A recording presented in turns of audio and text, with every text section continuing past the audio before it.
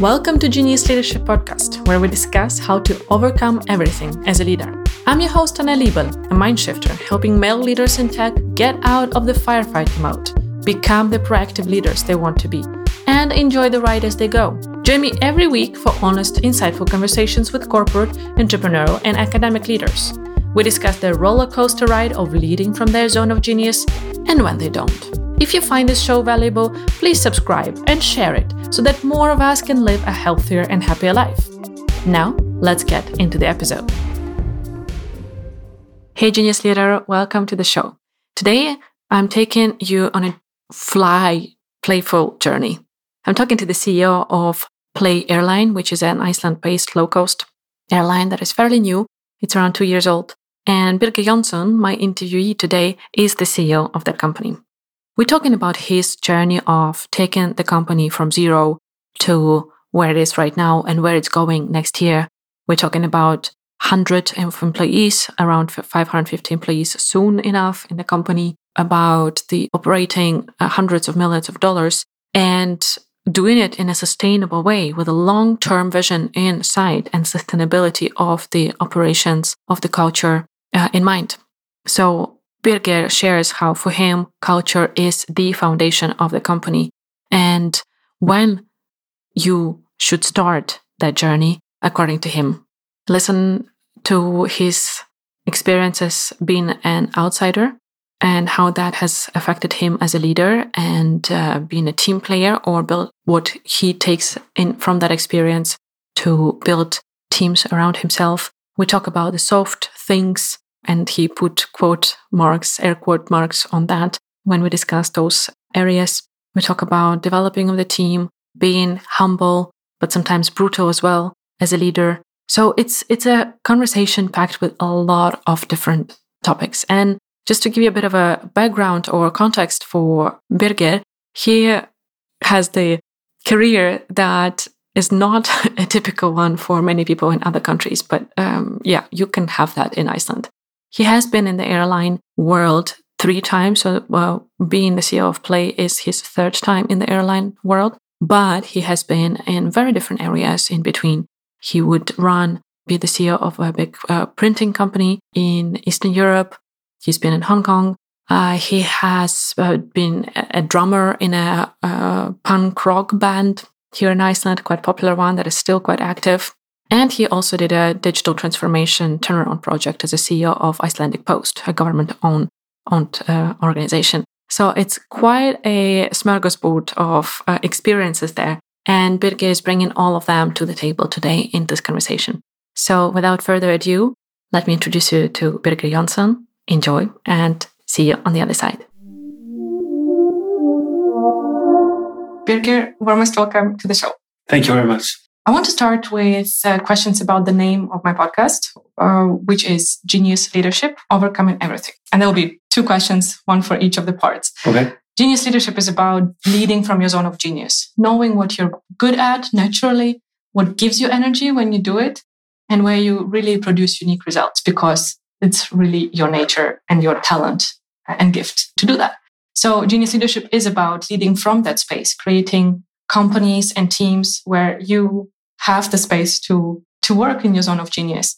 And you could gather people who can work from their zone of genius. So what is your zone of genius and how do you lead from it? Well, I guess my zone of genius is knowing that I'm not a genius, and knowing that I can't really do anything by myself or I'm not the best person to do the things that the company needs to do in order to be successful. So I just try to create a team that is better than I am. Everyone is humble. When I interview them and ask about this, everyone says I'm not a genius. Well, I assume that you are talking to leaders that have been successful in what they're doing, and I guess if you want to be a good leader, you have to be humble.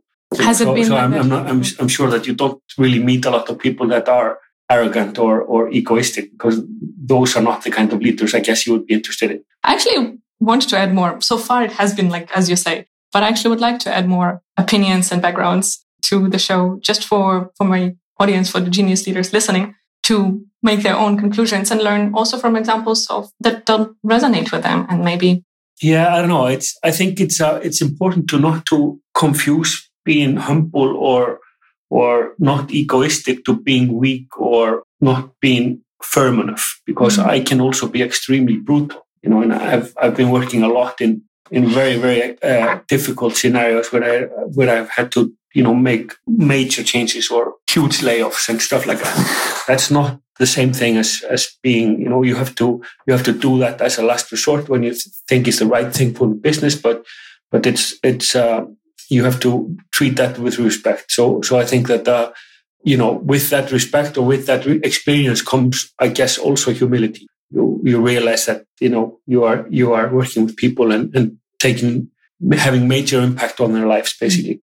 And it sounds like it has been a journey of growing that humility or learning it, or has it always been like that for you? No, I'm extremely, when I talk about, for example, eco with my friends and family, they laugh, because I'm probably the most self-centric, egoistical person they know in my personal life. But as a manager, as a leader, I have learned that, like I said before, you cannot really do anything by yourself. You have to create an environment, and you have to create, because I'm a musician in my other life, I often describe it, you have to kind of create a groove, create a band that is grooving, and then a team that is functioning. So that's my role. We'll come back to that, but I want to ask you a question about the second part of the name, which is overcoming everything. It is about the roller coaster ride of being a leader. We all, as leaders, have some tough days, those days when we feel like it's all over, or why did I even start this journey, or something like this. What was your darkest or toughest day in your leadership journey? I mean, they can come many times a week, it's, I don't think I can say that, it was like 2011 and that was a very dark period and now everything is perfect. It's not like that, If you are, especially in the kind of work that I've been doing, you have to do it emotionally and you have to lead emotionally. And you have to also be, again, I guess, humble enough to say to people that you're working with that, I'm tired, or I don't see the purpose of this, or whatever. And then you feel the team kind of working together and support you. I would never try to say that, I'm like a general that is just to battle and I only see victory and I will never stop. I don't think that's not a human. Human beings don't work like that. We are emotional and we are vulnerable and we are sensitive, and Where is the balance there?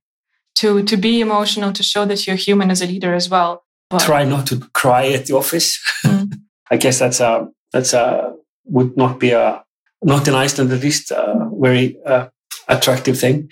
No, I don't know. I think it's just, if you have trust, if you have built trust in your team, then you have the right kind of environment to be vulnerable and to be human. Because if people are able to see their own feelings as normal and they understand that people that they perceive to be in some kind of a leadership position also go through those feelings, I think it's, you create some kind of an equal grounding too. And that's what you need to create a team. You mentioned that in Iceland it would not be so appreciated if the leader cries in the office. I don't know, maybe it is. Yeah, it really also the culture within the company. But you have worked in other places that are very different culturally, right? Romania, for example. How was that experience for you to come in with a completely different background? I was working in a relatively large company in Romania, Hungary, and Bulgaria, where I was CEO, and that was quite a, I guess, where you really learn that you are an outsider and you have to rely on other people because you don't understand the language, you don't understand the cultures. Before that, I lived in Asia, in Hong Kong for a few years and working in China and Asia. So you kind of realize that even though you think you're really cool and you know everything, you come into an environment where you basically don't know anything. And then that's something that that teaches you that you have to create a team. But in those kind of places, especially in Romania, this is a very top-down culture. These former Eastern European or Eastern European countries are very leadership focused. So there's a dictator. They are used to that. And to have a different kind of approach was sometimes very confusing for people, and people perceived it as a weakness. To be able to sit down with someone and said, listen, how do you want to do it? Because I don't know the answer. And the person said, you are the manager. You should know it better than I do. And my answer to that was, okay, that's kind of old school if you're working in like you are a foreman you're digging a hole or something, and you are the best guy on the shovel, and you are teaching the other guy how to do it, something like that. This is not how modern leadership works. So once people realize that you're not weak, and you had to show them, basically had to show them that, why am I asking these questions? Why am I actually asking you what you think and how you want to do your job? And sometimes you have to also show your strength to get the respect. Because, like I said before, you can never confuse the two, that at the end of the day, you are the person as the director, as the CEO, whatever, you are the person that actually has the responsibility. And if the team is not functioning like you want it to be, you have to do something about it. It's not. So it's an educational process. But you, at least for me personally, I really learned that what works and what doesn't work. And you basically do it like you're like a child. You're like sitting there and you say, I can't do anything. I don't know anything. I don't know who to call. I don't understand the language. I don't understand the reports that I'm getting. I have the feeling that I'm not being told the right things. Who should I trust? Things like that. Basically, understand you have to begin to create your network and build relationships and work with people. I usually talk about me being an outsider and being used to that quite a lot as well. And I almost, probably you could say from outside perspective, that I almost take pride in that. I started working at Volvo Cars just fresh as a graduate, got into the project management office because that was my background. So I was sitting there suddenly I was 23 and in Sweden as a Ukrainian, and I just started learning the language. So I was a woman in a man-dominated industry. I was the youngest one, usually lowering the average age in the room by a couple of decades. Yes. And also an immigrant. So it was just like ticking all the boxes of not fitting in. But that gave me permission to actually ask dumb questions. And I got to learn that a lot of people around the table would think or ask those questions within, but never dare, just because they had to conform and to fit in. Mm-hmm. So I learned that this is a strength of mine, and that's what I can really bring to the table. How was your experience with this being an outsider, apart from having the challenges of not understanding and having to build the network from scratch?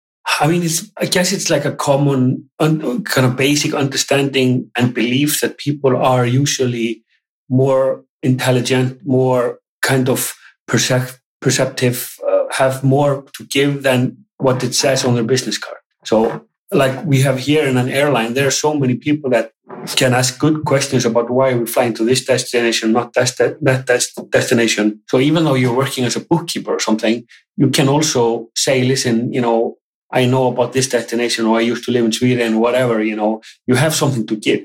And most of us, what we do is like, we go home at the end of the day and we say, those idiots at work, they never listen to me. They never ask me anything. And you're talking to your husband or girlfriend or wife or whatever. And you're basically saying, these idiots, I know how to do it. Mm-hmm. So I always ask people, listen, instead of going home and complaining to your spouse, tell me what you are complaining about, and I can give you the respect of listening to you. I can also say, listen, I'm not going to do it, but thank you for telling me. Thank you for, and then people feel valued.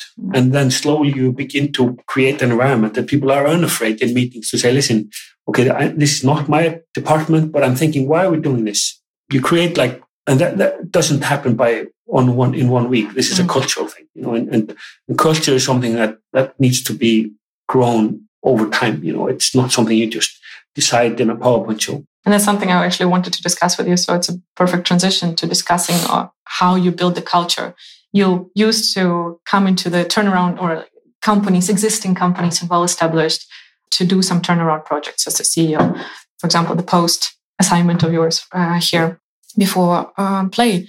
How was it for you to start a company from scratch and have the means and the capacity and the resources to build the whole thing as you wanted?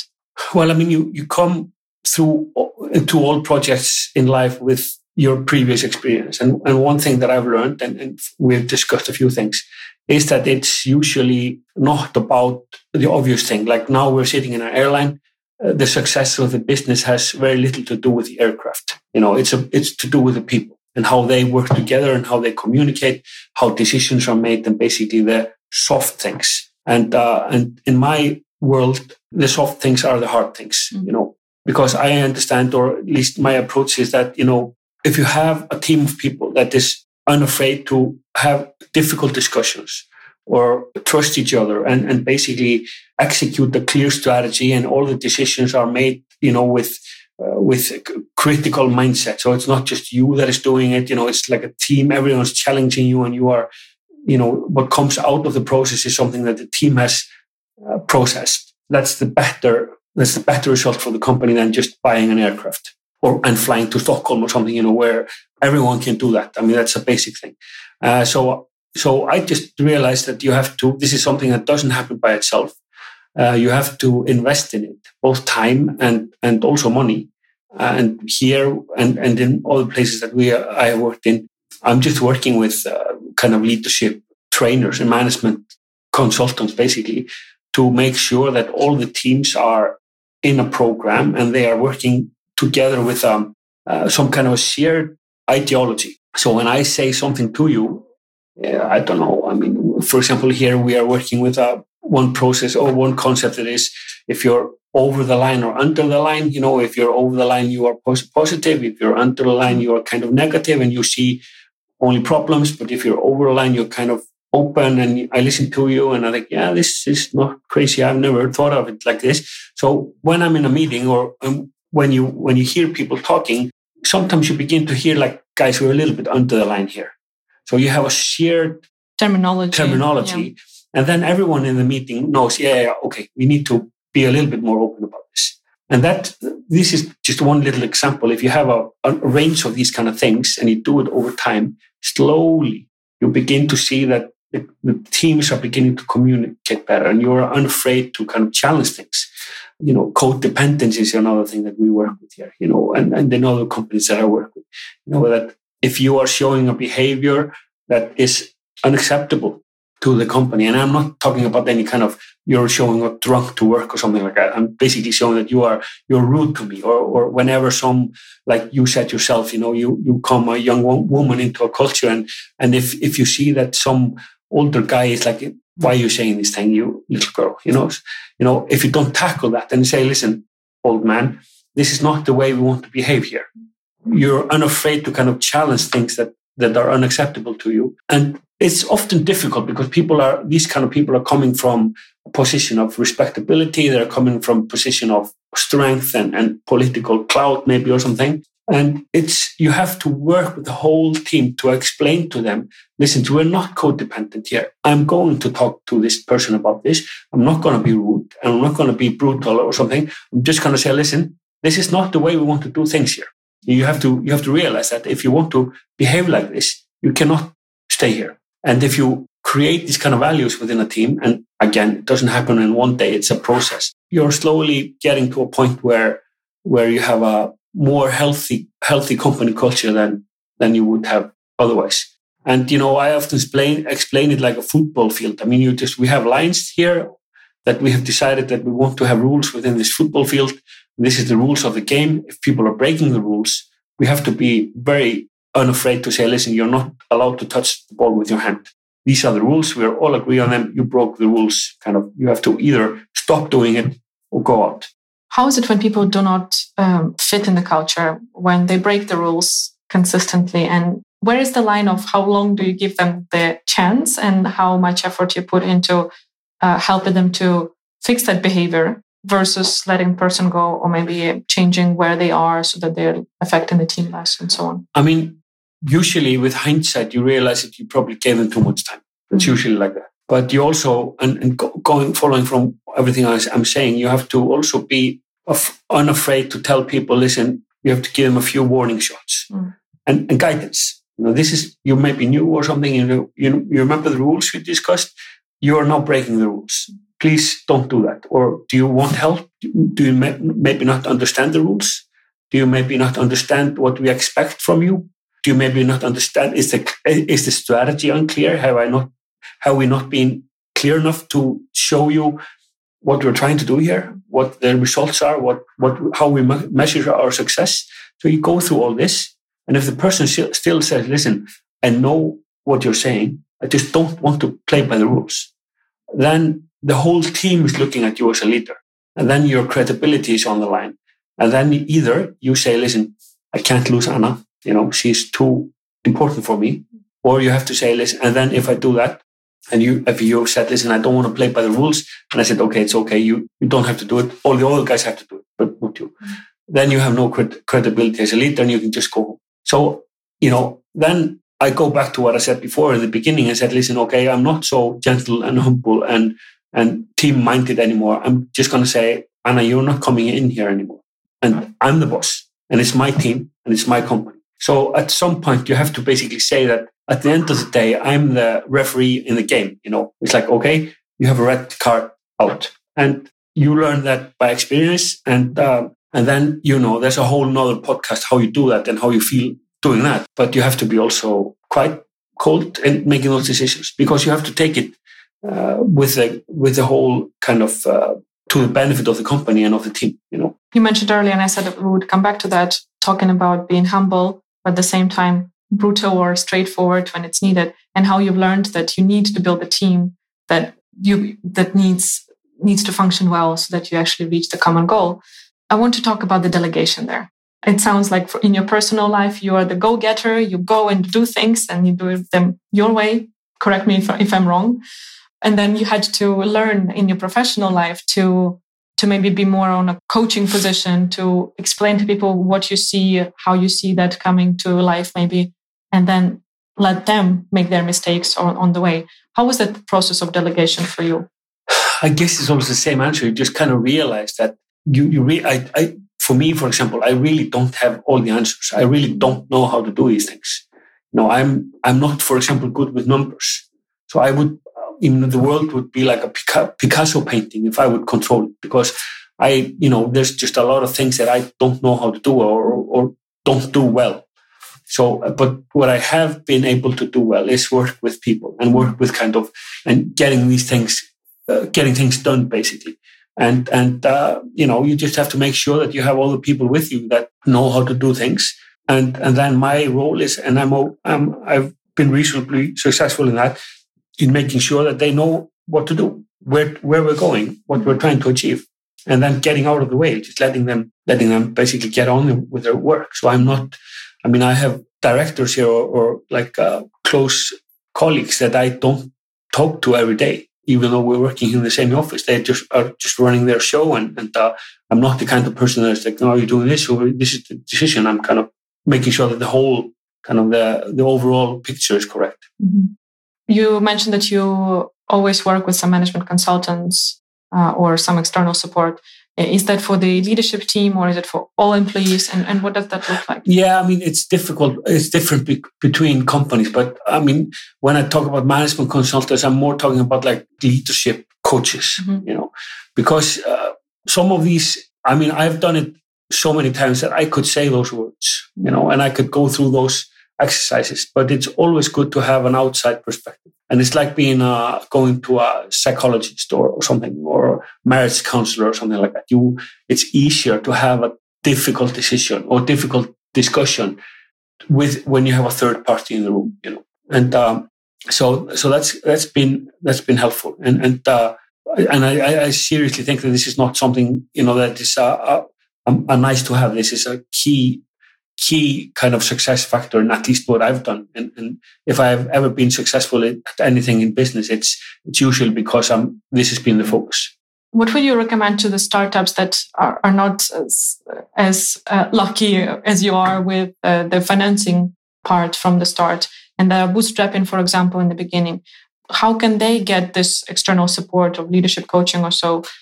Well, I think that when you're a startup company, you have to realize, and of course, I assume that people are trying to build up companies for the long term, and you're laying a foundation, and your culture is a foundation of work. So, for example, when I started at Play 1.5 years ago, we had 40 employees. Now we have 350. We will have 600 in 6 months. And I often describe it as an after party. After like you go home and after you're at the bar or something, and you have like 10 people, and you know that there's a few taxis coming to your party. And we have to decide, because now we see a lot of new people coming into the company, like in most startups, what kind of party do we want these people to come to? and it's much easier to control those kind of 10 people at the party and say, listen, we have decided here that this is the way we want people to behave at our party. We don't want them to throw up in the living room. We don't want them to break the windows or do this or that. So if people behave like that, we want the group to say, listen, this is not our party. It's much easier to do it when you're 10 people and new people are coming in and trying to enforce rules or values when you are 600 people. So when you have a startup company, and if you don't think about culture and you don't think about values or strategy and stuff like that, you will not be able to do it as successfully when the company is big.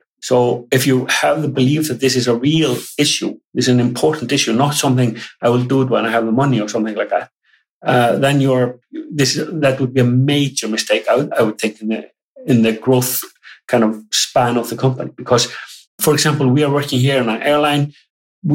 Airlines have to be more sustainable, So we are trying to make sure that all decisions that we are taking here go through like a sustainability filter. And it's much easier to do it when we're small with like 3 and 6 and then 10 aircraft than when we have 50 aircraft, because then we will have some person come in and there will be a small department and they will be trying to talk to someone and people will have to change. Now, this is the way we've always been doing it. And you have to change the processes. You have to kind of retrofit the mindset. It's never going to work. It's always going to be some kind of a greenwashing thing. But if you do it from the start, this is the way we do it at this party. And, so I always go back to the thing and say that this is not a nice to have. This is not something you can do once you have built the company. This is really building the company. This is the reason why the company will be successful. What was that building the company or its foundation when you were 40 people when you were starting? Walk us through the particular steps, concrete things that you did to establish those rules of the game. Well, I was not with this company when it kind of those 40 people started. But of course, what happened is that some serious money comes into it, and the company has an IPO and is listed on the stock exchange, and you just begin to hire people and build the business. So once you do that, like I said before, you have to do it with some kind of a method. And there has to be a very clear strategy and objectives and milestones and stuff like that. And you have to lay it before you start. But there have been many, many challenges. And, I could probably write 3 books, about this short period of time. I mean, this has been a lot of lessons learned and a lot of mistakes and a lot of successes and victories. But, this is a very rewarding and interesting time if you want to be open to that, What would those 3 books be? Well, one could absolutely be about, culture and also how you make changes to the structure and management team and basically because, for example, June last year, we had no revenue, no turnover. This year, we are closing at $140 million. Next year, we'll have like $300-something million. Just, and from these 40 people to like 550 next year, just imagine the pressure on the infrastructure of the company and the changes that have to be made in kind of how the departments are set up. You have to change sometimes managers. You have to reorganize a lot, just to reflect the different pressure on the company. And if you don't have a method or if you are unafraid of making those decisions, that's where you will make your mistakes, because sometimes you have to say, listen, you were the right person like a year ago.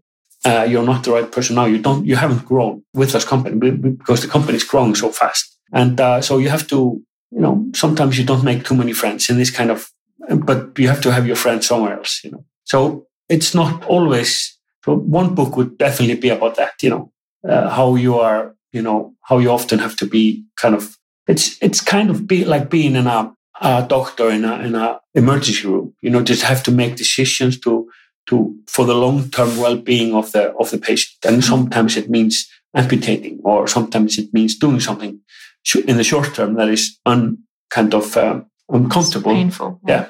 And you have to be, and then it goes back to my codependency, because it's uncomfortable to have these discussions. I mean, we are friends. I mean, we have worked together. We have gone through a lot of things together. I would rather, as a human being, I would rather want to avoid saying negative things to you. or saying, listen, you are not the right person here anymore. So you have to have a method of doing these things. What drives you? Fear? No, I don't know. Fear of what? No, I'm joking. No, I really don't know. I mean, I have no, and that's another thing that I often probably, like most people, struggle with. And what's it all about? I mean, what's the purpose? I don't know. I haven't found it. So what motivates you to come to the office in the morning? Good coffee here. And no, I don't. No, of course, it's great buildings and it's great building a company, and you're working with great people, and you're reaching and achieving your goals, and you are functioning. Because I have, it's difficult to explain to people. It gives me genuine joy when I see people I work with reach their targets or kind of achieve some kind of when I see people functioning and working and they're happy. And if I have created that environment, it really gives me something. And I mentioned before that I'm a musician. I'm a drummer. So I've been a professional drummer for a number of years, and I kind of realized it later that this is the role of the drummer. You're always creating a foundation for other people to shine. I mean, the guitar player has to take his solo, and the singer has to be there on the front of the stage. So as a drummer, you're always kind of sitting on the back. You're sometimes not in the stage lights. You are, people don't kind of see you. They never know your name, and stuff like that. But you're always kind of making sure that everything is functioning so that other people can. And of course, we obviously realize and know that we are the most important people. but that's the same as with this. You can create your team, create your band, let people function, and let the band play a great show. But you also have to be very straightforward and say, listen, you're not the right bass player for me. You can't be in this band anymore because we were the right guy like a month ago, but now we're a lot better. Or we got more famous, and the challenges are, their expectations are higher now than they were a month ago or a year ago. You had that experience with the band when you got popular, and there was one of your stages. When I mentioned it to the people outside of Iceland, they were like, "What? Is that a career of one person?" And we discussed that it's normal for Icelanders, right, to switch and have many careers in one lifetime. So you had that experience where you actually brought a therapist or psychologist to the band. Yeah, no, I mean, a band like I was in, and I was very fortunate to be in a band here in Iceland that kind of was and still is relatively big here, and has been for a number of years, probably 10 years. And a band is a business. And you have to do the same kind of planning. You have to decide, now you make an album, and then you book a lot of concerts, and then you have people working for you. And this is long-term planning. And then it's also a highly creative environment and individuals, and kind of there's no hierarchy. So here at this company, I'm the boss. So if, like everything we've been talking about today, there's one guy that says, okay, you have to do it like I want you to do it at the end of the day. I mean, we can talk about teamwork and blah, blah, blah, but at the end of the day, this is how we want to do things. This is usually not like that in bands. So there's always this constant power struggle going on, creative power struggle, alliances. I mean, this is the reason why bands break up so many times, egos, and, all these things. And I was, a great band, great friends of mine. And I just realized that a lot of the problems that we were going through as a band were the same as any team would go through. So I used my experience from business to basically say, we need to sit down with someone and talk about how we communicate, why we're doing this, what is our objective. And we realized that we all wanted the same thing. And at that point, we wanted to make a great album. We wanted to play all these shows, and we wanted to do those things. So we had the same purpose and we had the same objective, but we're unable to kind of realize that we couldn't do it without working together.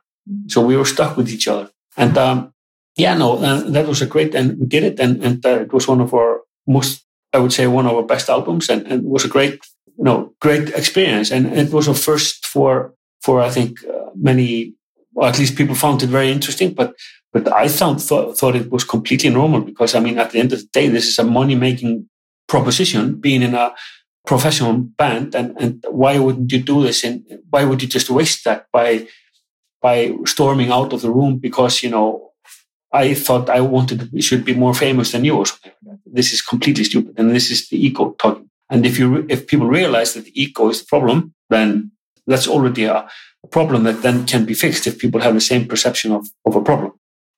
How people can analyze themselves and think, is it the ego talking right now or something else? I'm not the right person to answer that. I mean, I just know for me that ego has been a problem. I mean, in my life, I see it now, and I have a problem with authority. I'm a punk rocker.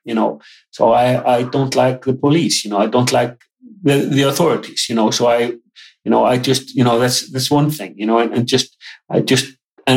But then I have learned techniques that when I begin to feel like that, for example, in a business setting, when I have a boss that is asking me to do things that I don't like, or someone is asking me about things that I think should be, why are you asking me about this or stuff like that, I just learn that I feel a certain way, and I begin to kind of, I have learned to put my ego aside, and breathe and kind of goes away. I learned it through working with good kind of coaches, but I'm a massively dysfunctional and kind of stupid man. I'm never going to say like I've cracked it. I know how to do it. I mean, the only thing I'm trying to say, I don't know how to do it, but I'm at least humble enough to say that.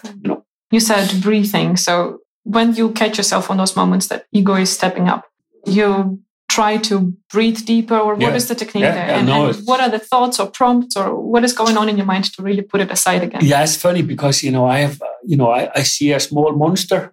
Okay. Just in my head, just see a small kind of blue monster that I mentally just put here on the next chair. Mm-hmm. If we're having a difficult discussion, and I can feel that my ego is coming up, and I'm like, no. The guy just sits there a little bit, and if I have a moment, I just take a moment to kind of listen and breathe deeply and just try to calm myself. And now, in the last couple of years, I realized that this was a problem for me. Mm-hmm. Not that I was kind of crazy, but it most what it did is like made me feel uncomfortable myself. It didn't kind of affect the way I behaved or what I said. It just inside I wasn't. And now that you've learned to identify it sooner and act upon it, what is the inner effect? So, as you said, maybe outside people don't really notice a big difference, but what is the difference that you feel and experience yourself? No, I guess that, I'm more balanced, and I would like to think that I have more, I take like more probably measured decisions, because they're less emotional. And I try not to take pride in being right. I try to take joy in letting other people that I have the feeling that know it better than I do control, things like that. I don't know, just, not being the main point of focus and interest all the time. You also mentioned when we discussed the books that you could write from your play experience so far, that you've made a lot of mistakes and so on. And if you would know all that and now start from scratch again, join play. Well, I'm in the middle of the river. I'm not at the point of saying that this has been a success. We're still in the startup phase. We're still in loss making, so I'm confident that we will reach a success, but that will be one of the books, success story, and the other one will be like failure story. No, I don't know. It's I don't know what the mistakes are, and I mean the big mistakes. I will see them later, but I'm at least again humble enough to know that not everything has been done completely 100% correctly, like anywhere. We all make mistakes. I see that as a double book, actually. That from one side it's a failure one, and then you turn it around and it's a success one. Idea. And the chapters actually like the opposites, showing two sides of the same. That's a great idea. Mm-hmm. So I'm looking forward to that trilogy. I'll definitely buy that. It'll be a bestseller. Birgir, we touched on a lot of topics, but I would like to conclude it somehow. For the genius leaders who are listening, maybe the main leadership lesson of yours. I've heard a lot about people and getting like a good team together and nurturing that and playing by the rules. But if people would take one thing and start implementing it now, or try to be better at it now, what would it be? And maybe one actionable step on how to do it in practical. Wow, that's a big question. I've never really thought about that, because I don't really think that I have I could not give like a lecture of this is how it should be done, stuff like that. But no one should. No, that's maybe a good point. To be honest, I don't have the answer to that. It's just always the same thing. Just don't think that you, even though you think you're right, don't assume that you know everything.